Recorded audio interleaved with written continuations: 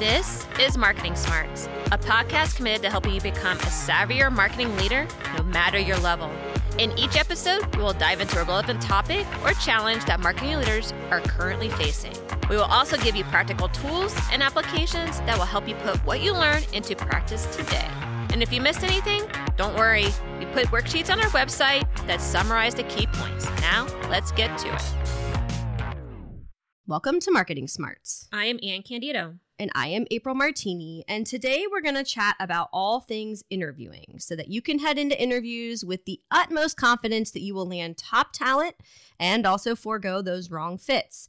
This is something actually we get asked about quite frequently just in general, but as we've talked on the show before, most recently with the current trend in the employee landscape, everything from the shortage of quality workers to the Great Recession to quiet quitting, all of these trends and topics put this at the forefront of people's minds more than ever and honestly put a ton of pressure on the interview process.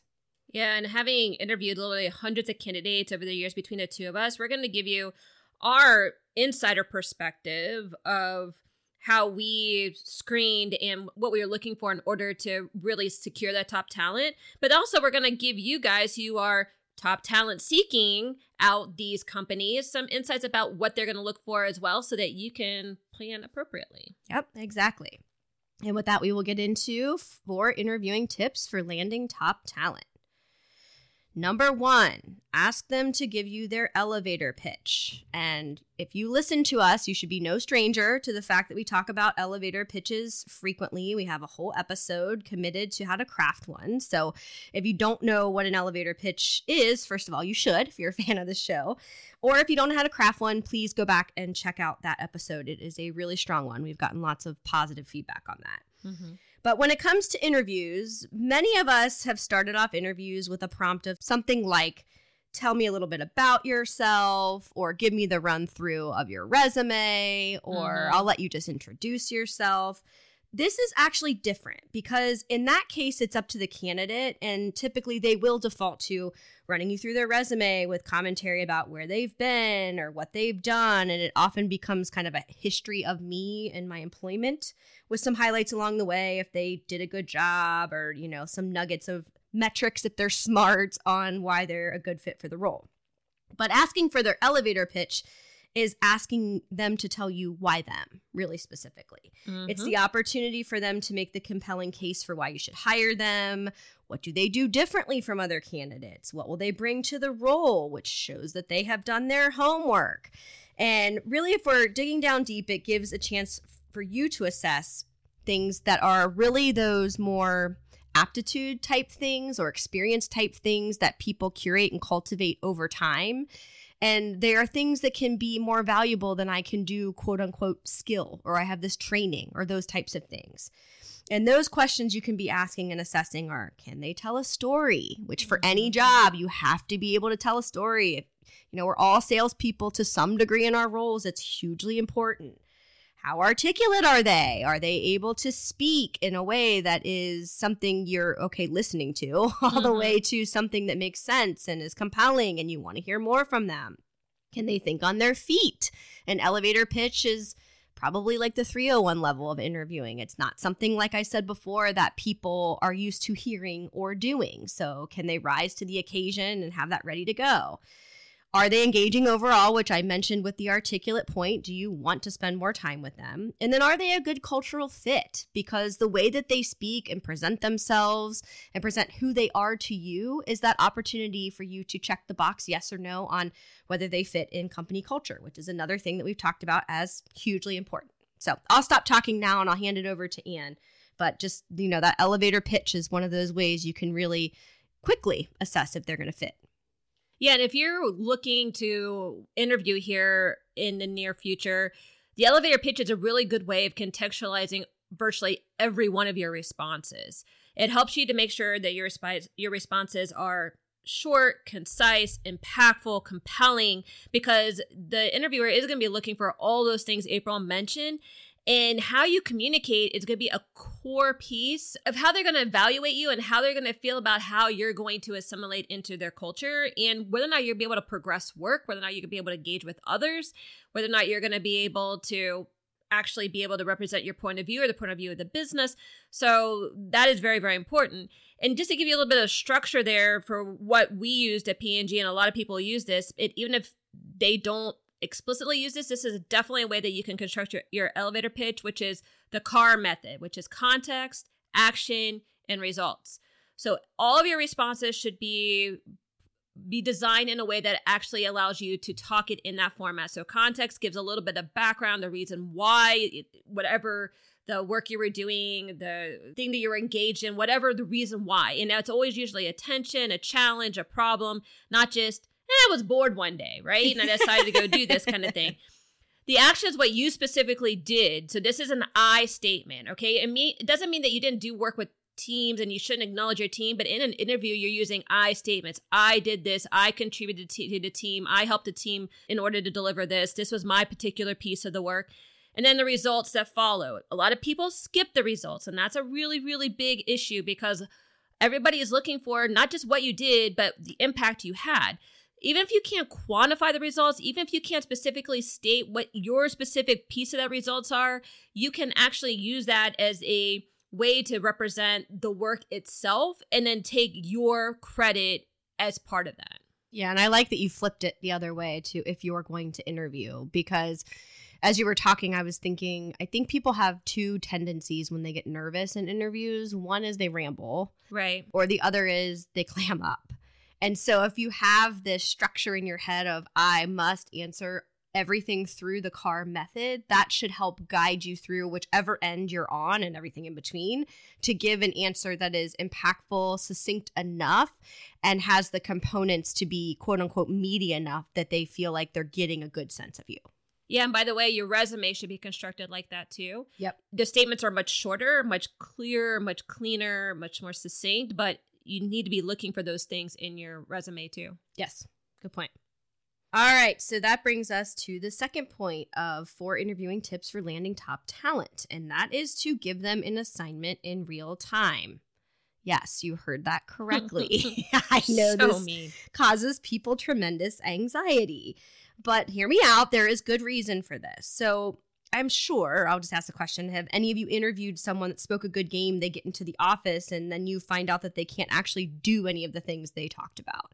I've been there, like Ann said at the beginning, collectively, we've interviewed hundreds of people. There are some people out there that this is their like special skill is interviewing, or they're smart and they go and they hire a coach to help get them through the process, and they show up on that first day and you're like, this is not the person that interviewed however many weeks ago, right? So the idea of giving them an assignment in real time allows you to assess their abilities beyond just what they say. And I will give an example for myself. And at this point in time, I was still a fairly junior employee as it goes in agencies. I probably had 5-ish, 6 years of experience, and I was interviewing at Interbrand. And you can do this one way or another, to the point of Ann talking about being mean. You can tell the candidate ahead of time that they are going to have an assignment. No, you don't tell them what it is, but you know, it gets them in the frame of mind, or you cannot tell them. I was in the camp of not being told, except for I had half a dozen friends who had come before me who were working there who clued me into the fact that there would be some kind of assignment. So I got there and I got through the initial 45 minutes or so with 3 people in the room and 1 remote that were going to be just generally interviewing me. And I had passed enough. That was one of the things that my friends had told me. If you get through that and you get the assignment, then you know you've passed the first gate. And so they gave me an assignment related to Aussie Hair Care, which was one of their clients at the time and one of the projects that they were working on. And to be clear, you're not asking the person to solve whatever challenge you're facing. That's unfair. You're in the middle of the work. You've worked with the client for however long. They can't have every insight. But what you're looking to do is assess whether the person can solve problems and do the work or learn the work that will be part of their role. So they asked me how I would build a process or what strategy I would take based on the challenge they were giving me and why I wanted to take those steps and what I would be looking for. And it was related to package on shelf, basically. Mm-hmm. So what would I go about doing? And I'd already had a couple of years of strategy experience, so it was a fair question because I should have done these types of assignments before. But it was also an opportunity for them to really get at some of the things from the previous questions, which was could I think on my feet and could I be thoughtful in my response? And so in this case, I mean, I ended up working there, so I guess I solved the challenge. But the point of this is they took into account my level, what my role was going to be, and they weren't giving me an assignment that was going to be so far out of my ability or, in 45 minutes, what was I going to come up with? But it gave them that idea of how I would approach the work if it fit with the way that they did work, if philosophically I had learned enough things to hit the level that they were offering me.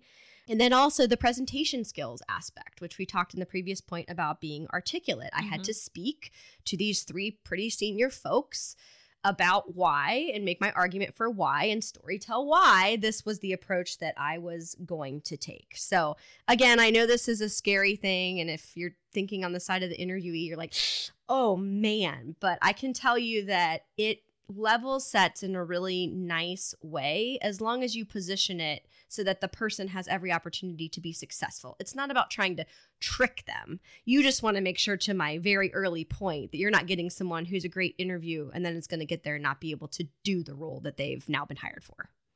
I think it's a very fair question. I'm actually very surprised because you're a processor. I can't imagine that you would hop in an interview and be like, oh yeah, I'm all for this. Let's jump right in, because it was you're really a processor. Good. Yeah. So that comes with preparation. So I think the name of that game is preparation. But if that feels a little bit too daunting for you guys as a company, I'll give you another one that we used to do. And that is... You're going to give them an out. So now the processor is offering something that typically wouldn't, and now you're going to give them an out? I'm not giving it an out. I'm giving them an alternative. All right. That's what this is about, right, April? Alternatives. So the alternative I have is that you get them to talk about the industry in a way that feels conversational, but allows you to understand what their involvement, their engagement, their passion is for the industry. And not saying that somebody has to love the industry that they're in order to be a good fit, but it helps you to understand what the way that they think. So for example, if you're in branding or marketing, we just had the Super Bowl, a really easy question if you were interviewing somebody this week was, what was your favorite Super Bowl ad and why? Or what was your least favorite and why? And it's not just because, they liked it or didn't like it, or they liked that brand or didn't like that brand, but you're listening for the cues that you would want to hear from somebody who is going to be a critical and strategic thinker for your business, assuming you're hiring for strategy, or maybe they're talking about the creative because you're hiring for creative. But you're looking for those cues that says, oh, this person can critically diagnose and dissect something in the industry, which makes me feel confident they'd be able to do it for the work or be able to apply it to the work. Fair. Or if you're in engineering or manufacturing, one that was asked of me, it's like, what's your favorite appliance?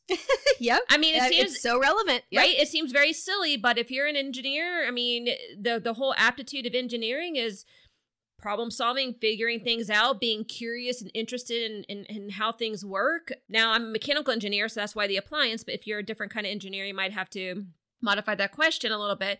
But when people start talking about appliances in that way, you start kind of getting their mindset of how they think about them. How are they approaching the mechanics of them? What do they find as new and novel?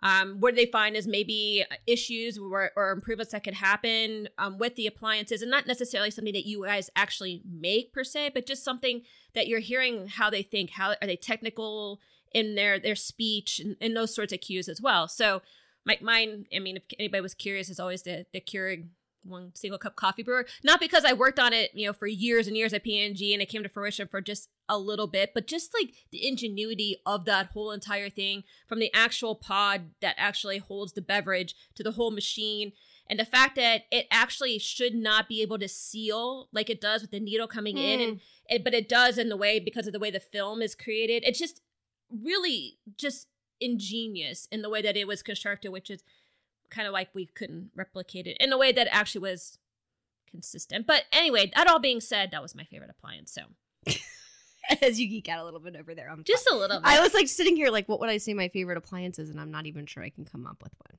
So therefore, why I'm not built like an engineer. I can talk brands all day long, but not going to be able to talk about my favorite appliance. So I guess I picked the right profession. Well, there you go. That's okay. But you might not have been top talent for an engineering job. No. I think I may have known that before this question.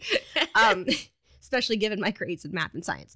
Anyway, but all of that to say, I mean, joking aside, I think the point is right on. Whether you go assignment-based or you go the route of talking about the industry, I think your point, Anne's well taken, that you don't have to love the industry that you're in, but you have to understand it and be enthusiastic about it.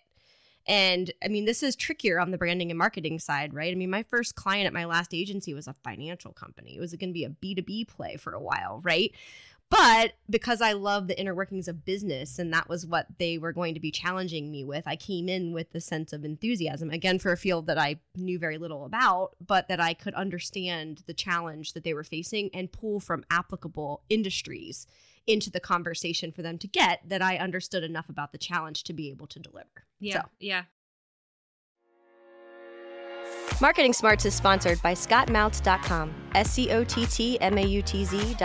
Scott Mounts is a popular keynote speaker and #1 best-selling author whose latest book and talk, Leading from the Middle, helps middle managers dramatically increase their influence up, down, and across their organization. Want your company's middle managers and leaders equipped to foster a high-performing organization? Want them inspired to drive the change and transformation that's a challenging necessity moving forward? Then go to ScottMounts.com to check out Leading from the Middle and all of Scott's keynotes, trainings, courses, and books. On a personal note, Marketing Smarts has worked with Scott as our business coach and found our own successful results, so we highly endorse him.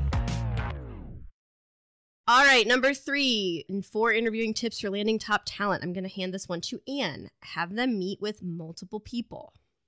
Yeah, this is really, really important because you need those alternate perspectives. I mean, me as a hiring manager, especially when it takes a lot of effort to usually make a hire, right? Yeah. Like all the planning you have to do, all the priming you have to do, you have to get the budget approved, all that kind of stuff. So you're looking for the unicorn. You're going to go get your person. And so you have your list of really high, sometimes unattainable qualifications that everything that doesn't quite hit right, you're kind of like, is this the right person or not? Which means you could probably go looking forever and ever and ever. So you really need those people who think a little bit differently from you, who are going to have different lenses for evaluation, come in and help you to kind of debate and clarify back and forth what you really, really need, because they're going to help give you that perspective of also other hires that they've made and how they have dealt with maybe some of the things that you're feeling a little concerned about on your talent pool, or they're going to say, you know what, that is a red flag. We've seen it too, and that's not something to overcome, right? So you get a little bit of checks and balances. And I'll give a couple of examples from my previous experience, and both of these people are actually doing extremely, extremely well at P&G. My first hire, she's phenomenal, and again, doing very, very well. But almost I was questioning her because she was coming right out of school. And I was like, gosh, is she going to be able to think the way I need her to think? Is she's going to have that creative experience? And she's going to be able to kind of jump into the work? And she interviewed and she did really well. But those things were kind of constantly in my head. And when I asked my boss, I'm like, I don't know. What do you think about this person? He's like, yeah, I think she's great. I think she's going to be perfect. I'm like, yeah, but what about the fact that, when we asked her, what would you do? Like a little bit of assignment kind of thing. What would you do if you did this? She didn't really have a response. He goes, well, she's a grad student. She's worked a lot for other people, right? And so she might not be able to think for herself in that moment, but she has definitely a lot of aptitude, and she's demonstrated that she can contribute at a high level. So you just going to have to help her figure out how to make her voice her own and make sure that she feels ownership. And actually, the progression of that story is one that I've told before, where I was like, even when she got hired, I was like, why isn't she not taking this over? And why is she not doing this? And my boss is like, did you tell her it was her work? I'm like, no, I did not. And so, I mean, all that kind of comes together. So that's a little bit in addition to that story, that even if once you hire them, if they're doing what you were fearful that they were going to do, that's not quite what you want, are you the person that is not being clear? Are you the person who hasn't onboarded them or given them the right expectations? So also when you're bringing this group of people in, make sure you take a cross section of people. What we always did too at P&G is we would have people do what we call project talks that would be their colleagues, if you will, and they would be working with them on the team. Now, these weren't official quote unquote interviews. They didn't go into the official quote unquote documentation, but they're a way for us to get a really good feel of the person in a little bit more of an informal environment where we could see, hey, how do they engage? Do they ask good questions? Are they truly interested in what's going on here? Do these people feel like people that would fit well in the culture or they would like to work with, right? So all of those things are really helpful in order to kind of get a broad scope versus somebody like sitting in a chair in front of a panel of people. And the culture fit is really, really important. So you shouldn't only just be interviewing for aptitude. You should be interviewing for cultural fit because, like I just said, a lot of aptitude things can be trained, learned, if they have that mentality that they want to grow. The culture thing is really, really hard to undo. Bringing like that bad apple into the bunch, especially when you have a good basket of apples, can really destroy your team. So try not to fall in love with how smart they are, their background, where they went to school, who they worked for before, and let that cloud your judgment if you're really afraid that they're going to be a bad culture fit. That is one that when I've been concerned about that, everybody has reinforced that you should not go forward there. So that is one where all my team would say, nope, don't do it. Yeah, hard no on those. And then I think the one last thing I'll say about this is that a lot of people would say, well, how many people should they actually interview with? And so definitely more than one. I think people tend to start getting fatigued at more than 5, right? And sometimes if it's a panel interview, it helps. But then sometimes panel interviews feel a little bit like them versus me. And you have to kind of watch that. But you just keep in mind it's a long day for these people. They're going to start off hopefully with a lot of energy. But by, a few people in, they're going to start feeling like they're telling the same stories over and over. They get a little bit fatigued in their delivery. And so you have to keep that in mind too if you're going to give them a long day of interviews. Yeah, I mean, for that reason, I'm more of a fan of multiple people in the room at the same time versus one person after another. And in full disclosure, this could be a personal thing, but I've also seen the candidate fatigue. For me, when I would have to do, I remember this one time, I had to do 30 minutes back to back to back to back with no break. I didn't even leave the room. And I would start forgetting what I was saying. Like, who had I said it to? Because it was just like, the same questions over and over and over. Yep. But all of that to say, I mean, I think, Anne, your point of you don't want to do the panel where it feels formal because one person versus, 3 or 5 or whatever, that does feel like a lot.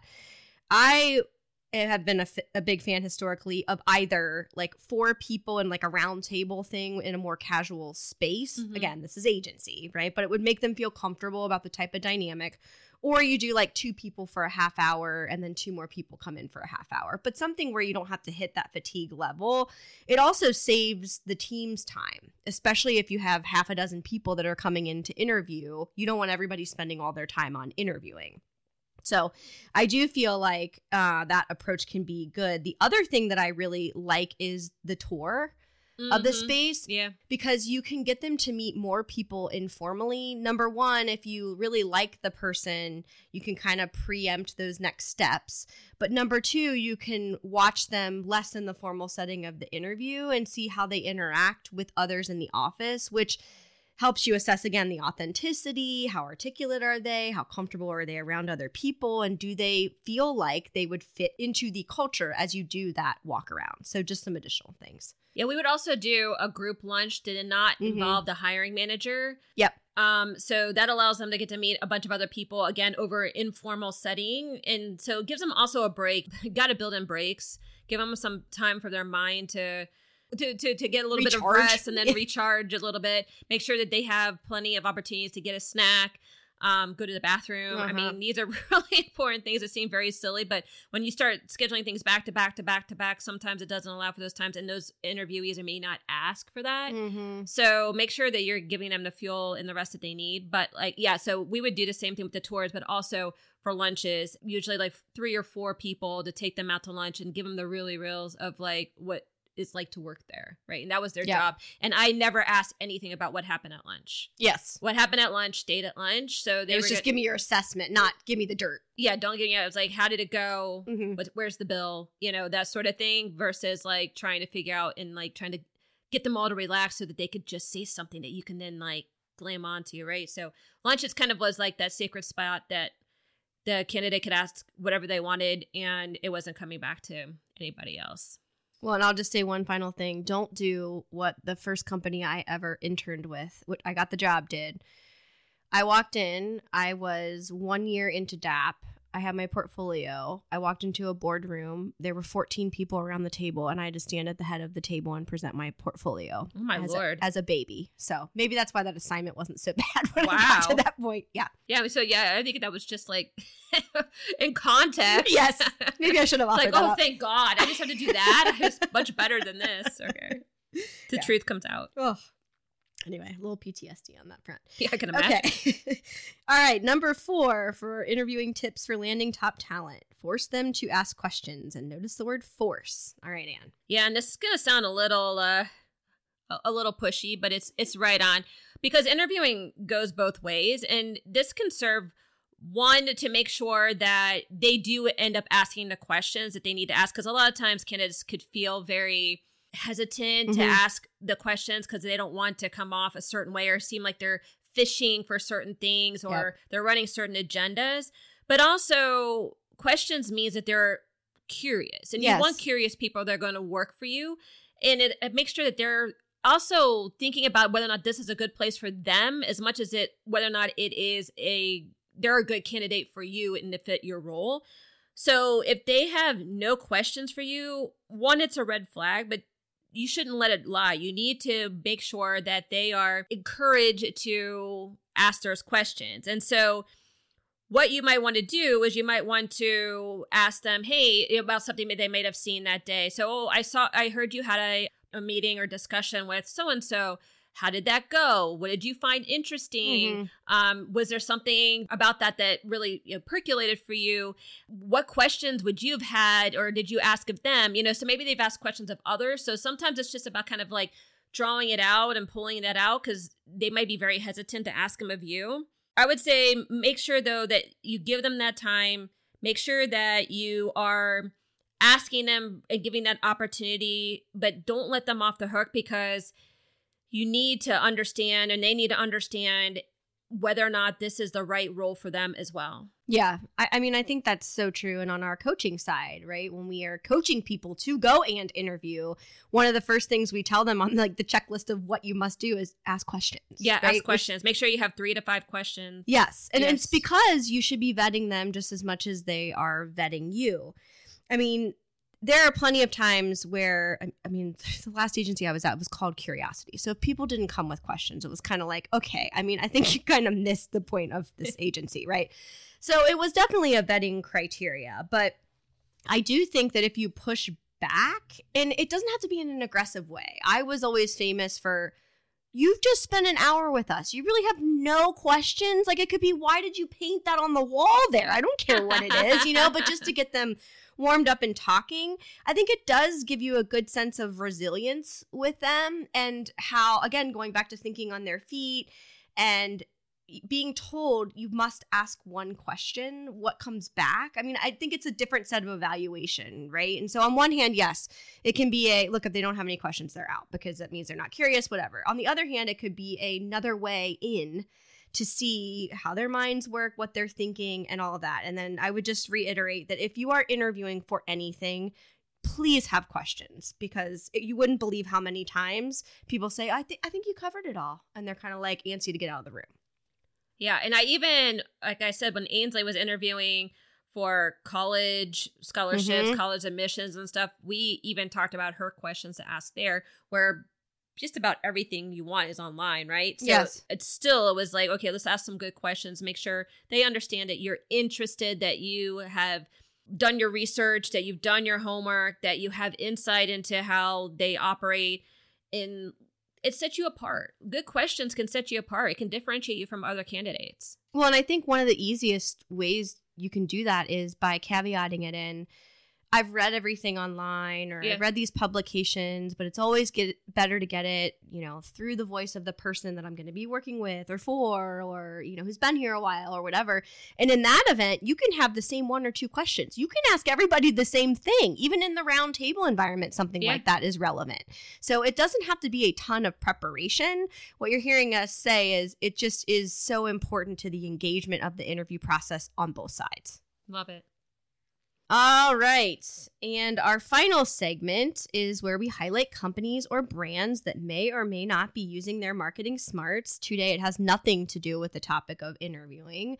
Maybe has a little bit to do with my mental and physical sanity. But anyway, I have chosen Move Your Hide Yoga.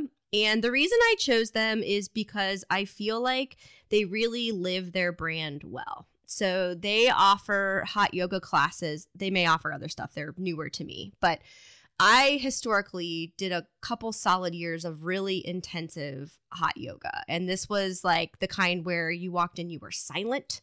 You were dripping when you left there. I mean, it was intimidating if you had never been before. It was very clear the ones that were regulars that had their same space and whatever, and they would get annoyed, including me at one point, with the newbies and the talking and whatever. So I have not been back since I got pregnant with Mia. So I've gone now a couple weeks in a row. But what I really like about them is, first of all, I think the name's clever. It's Move Your Hyde, Hyde, because we're in Hyde Park. So, and they sit right on the square. So that was point one for them. And on the other side, there's a lot of levity to the class. Now, I will say it's levity, but without lack of workout, because that's another like balance for me. But I really wasn't ready to get back in a room that was that intensive, especially because it had been so long. And what I love about this group is, same with the name, like it kind of carries through where they don't take themselves too seriously, but they don't want you to waste your time. They want everybody to feel included. They pack people in, but they're like non-negotiable about that. It's 9-11-11. That's the number. You guys are going to have to move out of the way. And the instructor, while she talks the whole time, she's just, again, levity is the word. It's just like light, and it's your practice. And, she always has a playlist, which I chuckle at every time. I find myself like giving a little laugh a couple times during the class. And there's also no mirrors. Really? Yeah. Which would have stressed me out previously. But it's just like, the whole idea is that you're in your space, there's no judgment, and you should be able to focus inwardly to outwardly on your practice. And I've just had such a good time. I mean, and part of it was I had this barrier in my head of my previous experience and what this might be.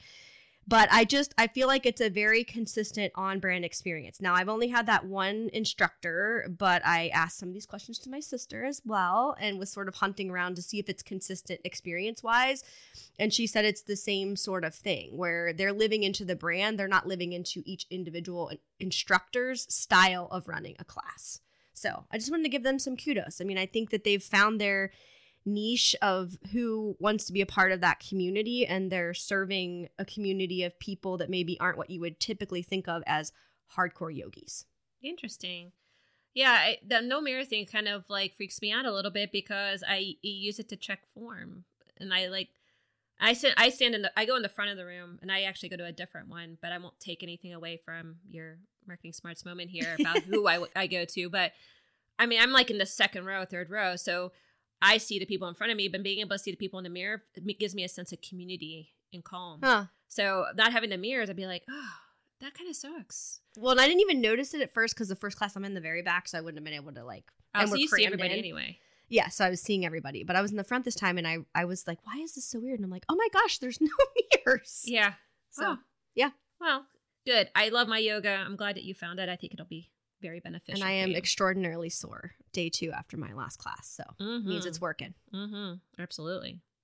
All right. So just to recap, 4 interviewing tips for landing top talent. Number 1, ask them to give you their elevator pitch. This is not the history of their resume. It's their sales pitch for why you should want them.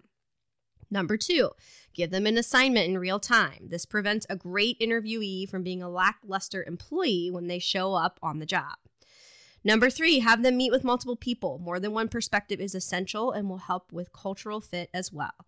And finally, number 4, force them to ask questions. Every candidate should have questions and be vetting the company while being vetted themselves. And with that, we will say, go and exercise your marketing smarts. Still need help in growing your marketing smarts? Contact us through our website, forthright-people.com. We can help you become a savvier marketer through coaching or training you and your team or doing the work on your behalf. Please also help us grow the podcast by rating and reviewing on your player of choice and sharing with at least one person. Now, go show off your marketing smarts.